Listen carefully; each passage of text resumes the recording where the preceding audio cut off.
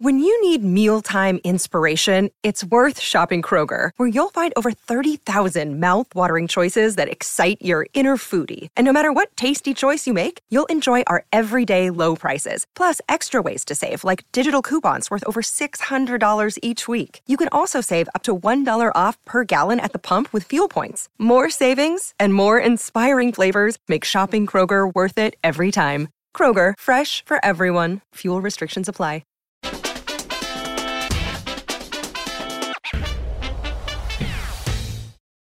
Is inflation the painful medicine the global economy needs? Welcome to the Real Vision Daily Briefing. It's Thursday, November 3rd, 2022. I'm Ash Bennington. I'm joined today by Vincent Deluar, Director of Global Macro Strategy at StoneX. Our Real Vision audience, of course, knows him as one of the first inflationistas.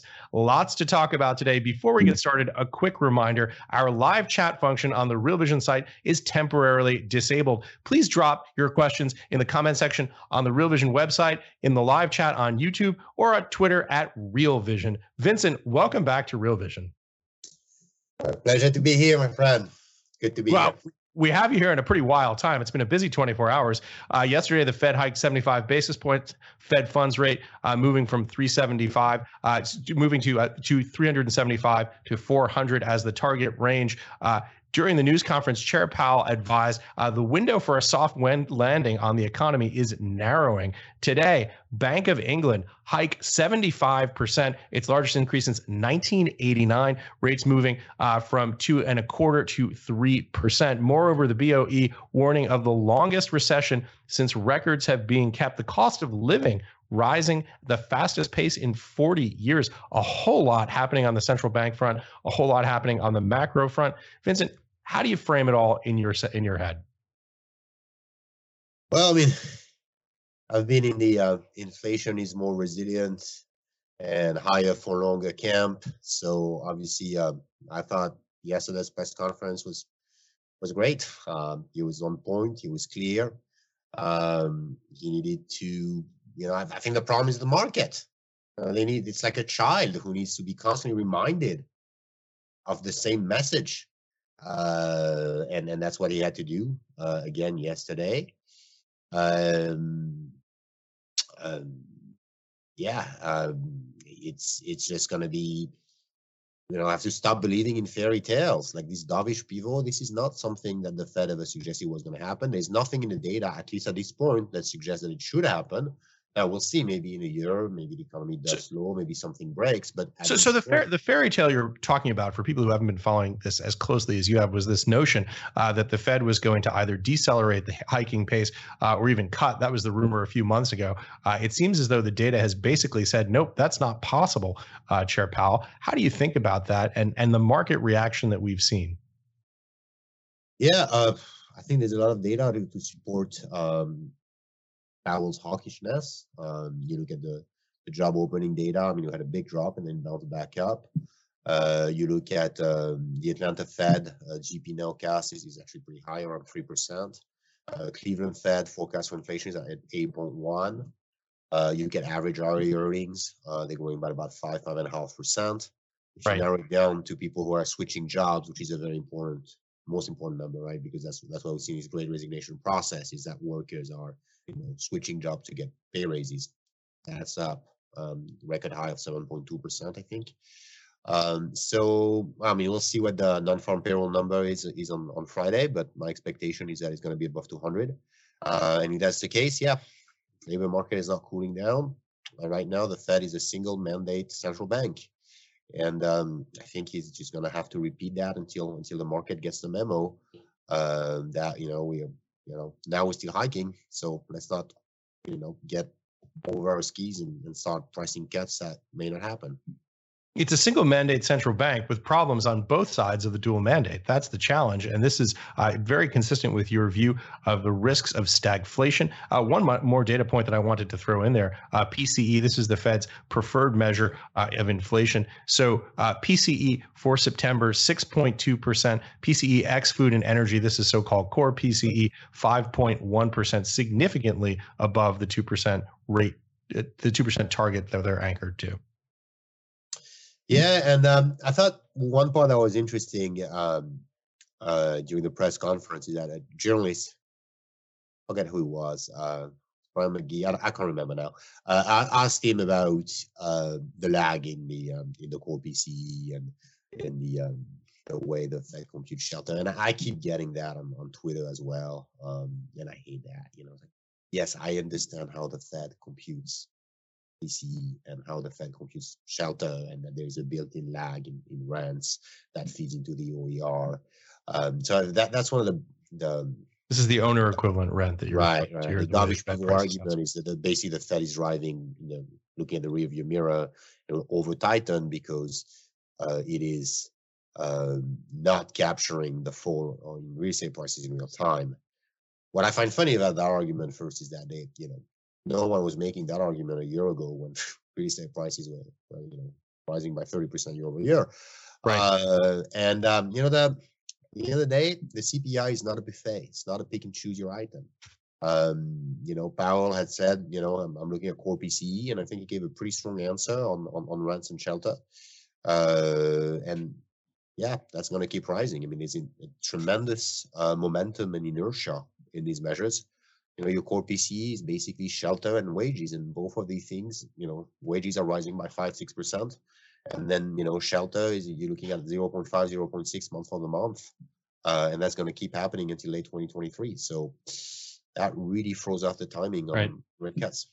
By the way, in terms of late 2023, which you just referenced, I'm looking right now on Bloomberg at the world interest rate probability. This is the swaps that price out interest rates going forward. As we said, of course, up 75 basis points, 375 to 400 basis points right now. Going forward into September of 2023, implied rate over 5%. Yeah.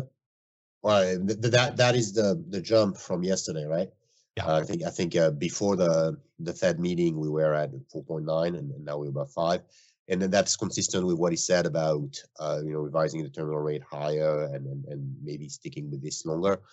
I think, one message that I think is important from yesterday's meeting is maybe the de-emphasize the, whether it's 75 or 50, doesn't really matter, the size of each individual hike. Right. What he stressed upon, which I think is kind of important, is that he's going to keep at it until he sees significant progress on the inflation front.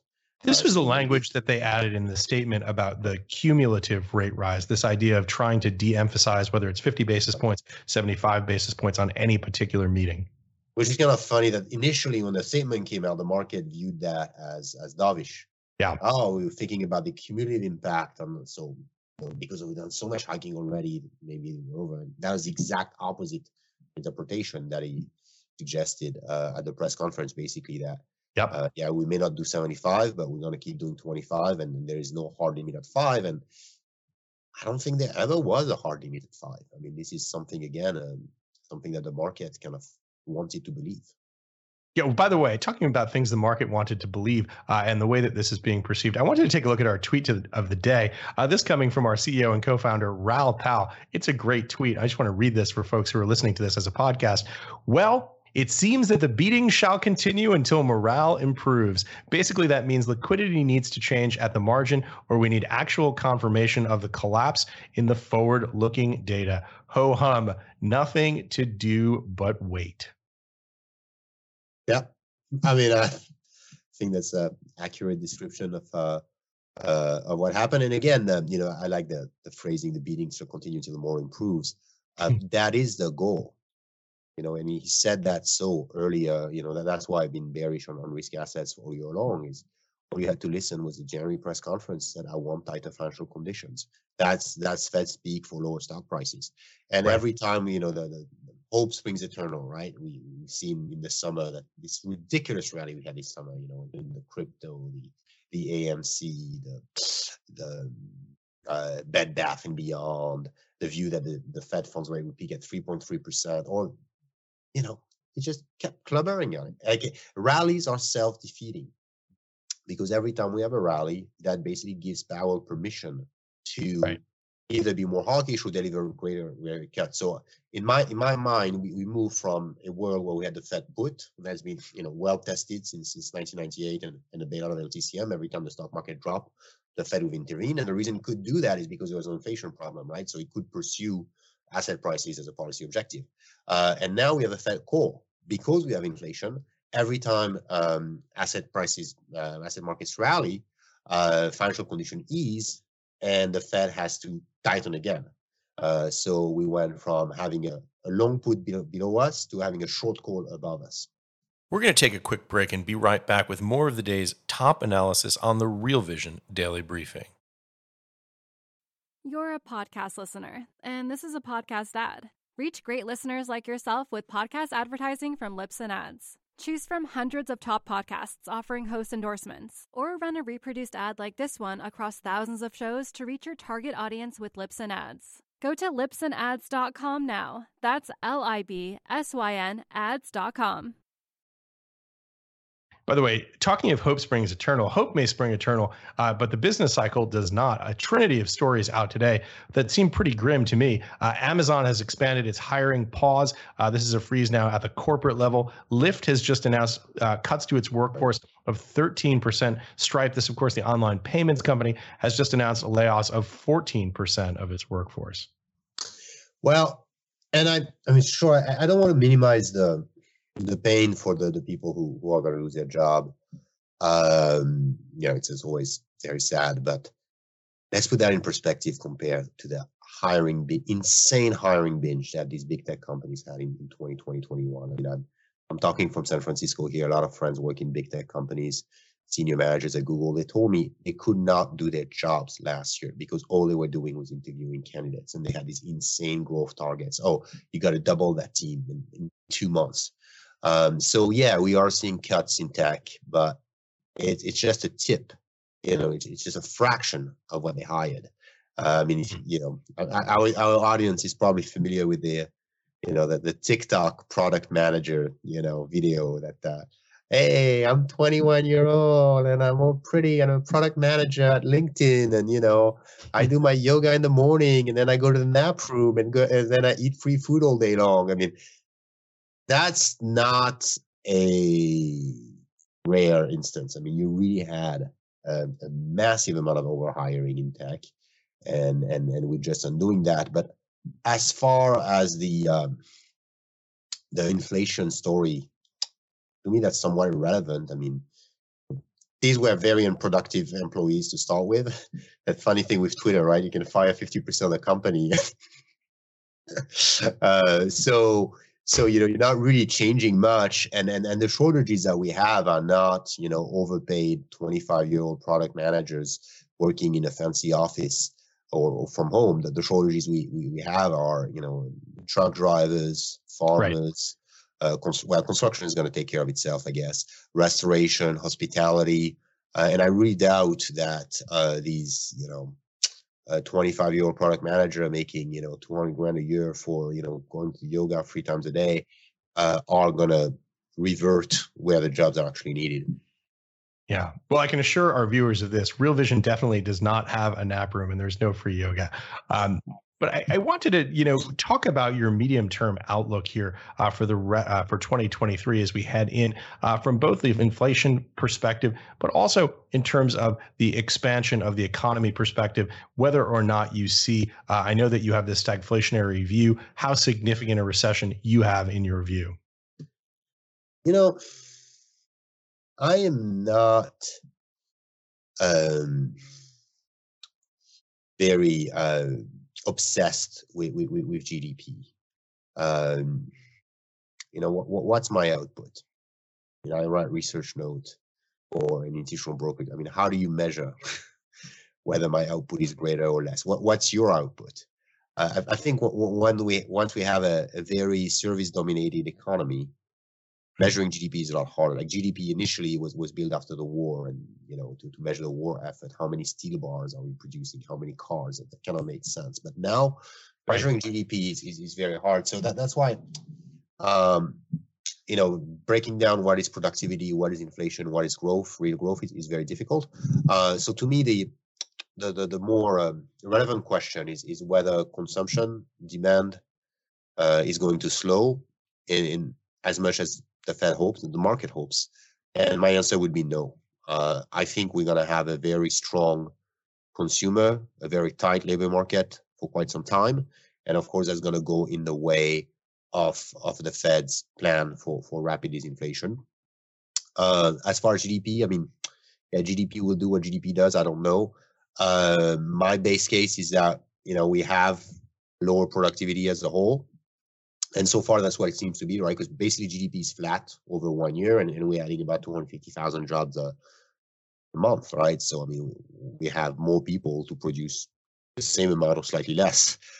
So probably there is a drop in productivity. I can think of good reasons for that to happen. I think COVID is just a tax on the economy, deglobalization, issues with supply chains, mental health issues, the labor force in bad shape. So I could really see productivity be lower.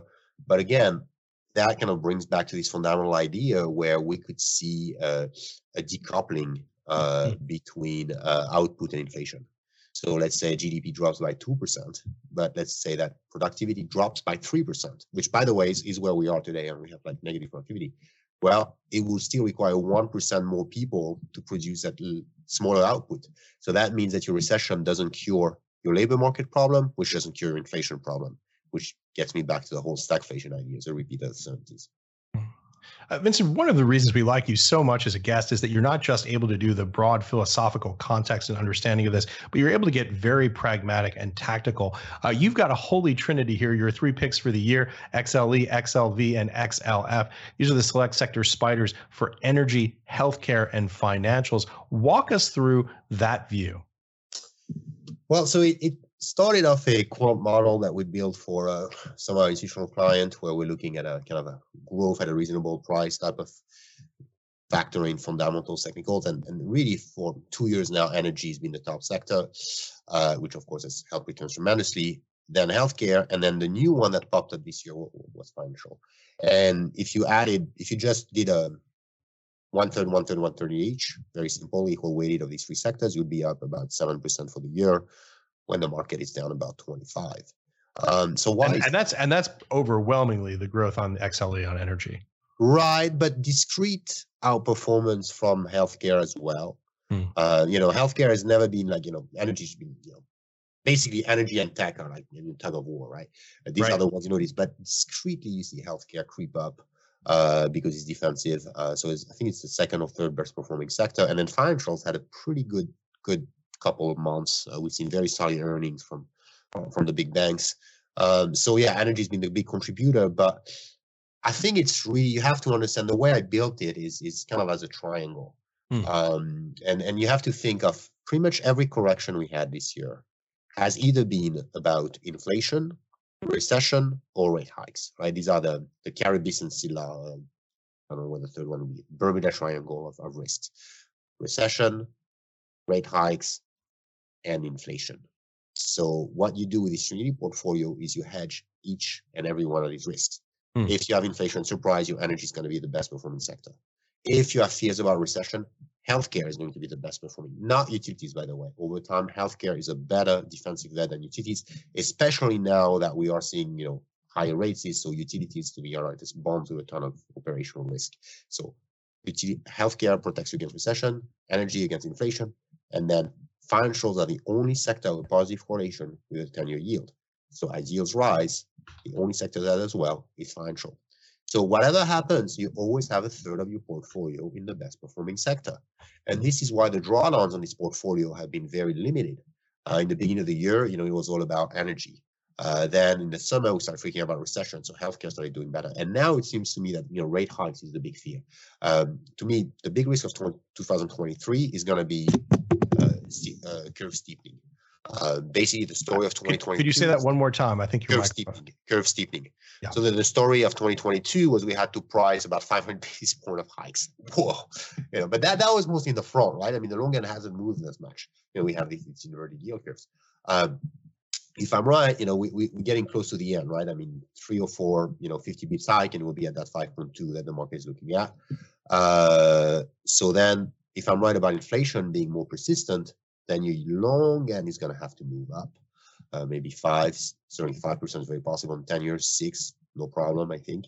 And then you see these steeper curves, which for banks is wonderful, right? Because they're net interest margin go up. They borrow short, they lend long. By the way, we should say for folks who aren't following this as closely as you are, 2-10 curves inverted right now, 50 basis points as we have this conversation. I also wanted to touch on something that you pointed out because I think it's such an important point. You talk about the tug of war between energy and IT. We have a chart. This is actually from today's Bloomberg IMAP GICS sector SPX performance chart, and it's pretty staggering to look at this difference in performance. For those who are listening to this on podcast, I'll just describe what we're seeing here. Energy on the day up 2%, information technology on the day minus 3%. These huge spreads, these huge sectoral divergence between these two sort of opposite poles of equity right now. Yeah, by the way, one reason to expect more of this divergence is EPS. So right now, the market expects energy earnings to drop by 20% next year, while it expects tech and communication services. You know how they broke the tech sector between tech and communication, which I think is kind of silly, but whatever. Between the two of them, they expect... This is the realignment of the GICS mechanism to basically separate out telecom from modern information technology. Yeah. Anyway, so they expect this, basically the big tech, like your Facebook, Apple, Google, Microsoft, to grow earnings by 15% next year, while energy earnings are expected to decline by 20%. And if there's one thing I've learned about analyst estimates is you always want to fail, right? And it's always, when the target's low, you can beat, and when the target's too high, that's when you underperform. We certainly saw that in this earnings season with tech earnings or communication service earnings that were low. And it's kind of hard for me to imagine. I don't understand the logic of this. Basically, what the market is telling us is that you won't be able to afford $6 a gallon, but you'll still be able to buy, 20 different subscription to Netflix, Hulu, HBO, whatever, and that you'll be buying an $80,000 Tesla. To me, if really we have like so much economic pain that people can't fill up their tank, a lot of this tech spending will go before we touch to the actual essential. We're going to take another quick break and be right back with more of the day's top analysis on the Real Vision Daily Briefing. You're a podcast listener, and this is a podcast ad. Reach great listeners like yourself with podcast advertising from Libsyn Ads. Choose from hundreds of top podcasts offering host endorsements, or run a reproduced ad like this one across thousands of shows to reach your target audience with Libsyn Ads. Go to libsynads.com now. That's LIBSYN ads.com. By the way, talking of energy, I wanted to take a look at a clip. This is from a show today. Give me just 1 second. I want to set this clip up properly. This is Andreas Steno Larsen speaking with Maggie Lake on the Essential Tier today. Make or break, the energy crisis. Is complacency better than crisis? Let's take a look at the clip. But in a base case, we should be sufficiently covered for this winter season. I think the key question is the next winter season. And I think that was kind of what everybody missed in the discussion earlier this summer, that throughout the early spring and over the summer, Europe was actually able to tap the natural gas resources from Russia to a very large extent. We need to remember that Russia basically closed the Nord Stream pipelines towards the very end of the summer, right? Which was sort of also the peak crisis moment in European energy space. So next year, we don't have those Russian flows to rely on. And usually Russia delivers in between 40 and 45% of the entire natural gas consumption in Europe. Right now, we've probably replaced in between 40 and 45% again of that flow with liquid natural gas. But we still need to replace the other half of that Russian natural gas flow with something else. So Andreas's base case is sufficient energy supply for Europe this winter, but considerably more concerns heading into next winter. Vincent, does that accord with your view? Well, the first thing I want to say about Andreas is just give him kudos on that call. There was a lot of gloom and doom about the nat gas market in Europe. Prices would go parabolic, people would freeze to death, and he was consistently on the other side of that and took tremendous abuse on Twitter for it, and so I hope he enjoys he enjoys his moment now. Now, as far as like the broader meaning, I'm not so sure. I mean, because this is a regional phenomenon, and in general, like oil is a global market, nat gas is a regional market, so you can have like market dislocation in some place of the world without that impacting the rest of the world. I mean, for the longest time, we had the opposite situation. We had very low nat gas prices in New York, especially in the Northeast, because a lot of the gas was stranded. So until you can move, gas as quickly as you can move oil, which is impossible, that I don't think that will matter all that much for energy profits. And he still points, I think, at the end of the interview to what I think is the big issue is, okay, we'll be fine. We're going to be okay this winter, but what about the next one? I think we have this structurally undersupplied energy market that is a result of years of underinvestment, misguided policies, especially in Europe, and now we're kind of balancing it, but very artificially. We're balancing it with releasing 8 million barrels a week from the SPR by having actual energy rationing in Europe. Most places in Europe, you're not allowed to raise the thermostat above 19 degrees, and you don't take the car. And then, of course, we have this hidden cuts in China from the rolling lockdowns. So all in all, that probably removes 4 million barrels a day in oil demand.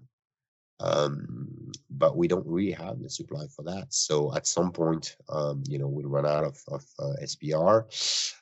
China will probably reopen, and the weather will get cold in Europe. So one of my dark horse scenario in my most recent report for Sonex was, what if we have an energy shock in December?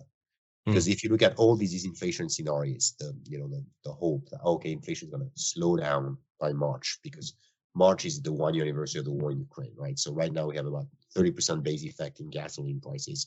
That's dragging the CPI harder. But then after March, that will drop off the trailing 12-month window. So we should see disinflation.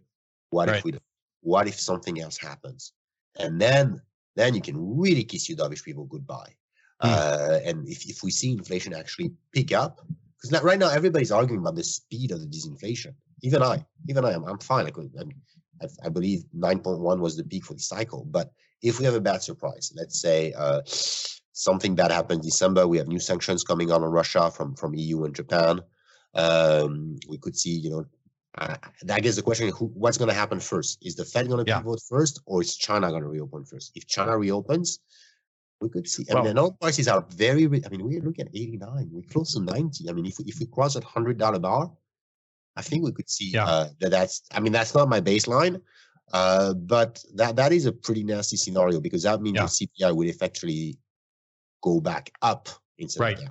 It's an important counter case and an important open question. And as you point out, most people are talking about the rate of disinflation right now. Unfortunately, we're running out of time here, but I wanted to get in one very quick question, if we could, from FattyMan44 on Twitter. This is an interesting one. Are emerging markets uninvestable until DXY breaks? He's, of course, referring to dollar index, trading right now almost exactly 113, 112 spot 99. Are emerging markets uninvestable with Dixie this high?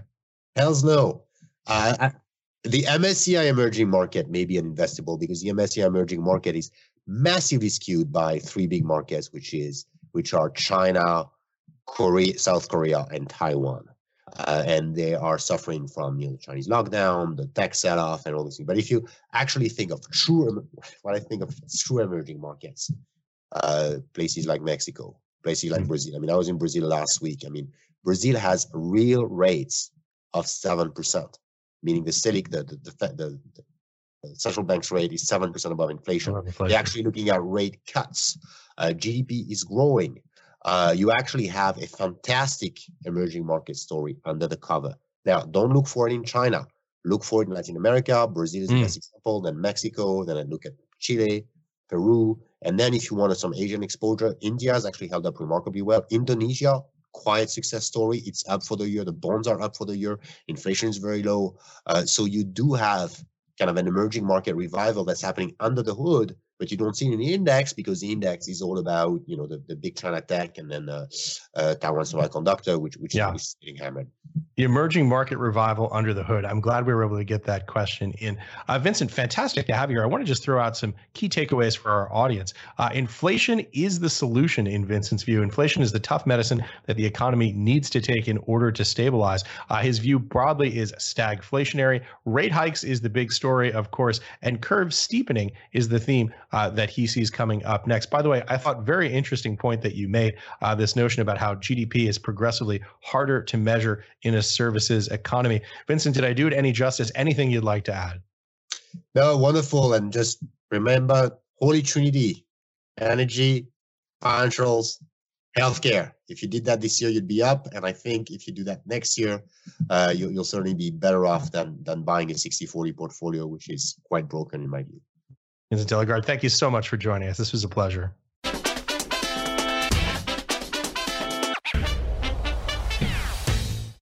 What's up, revolutionaries? Thanks for tuning in to the Real Vision Daily Briefing.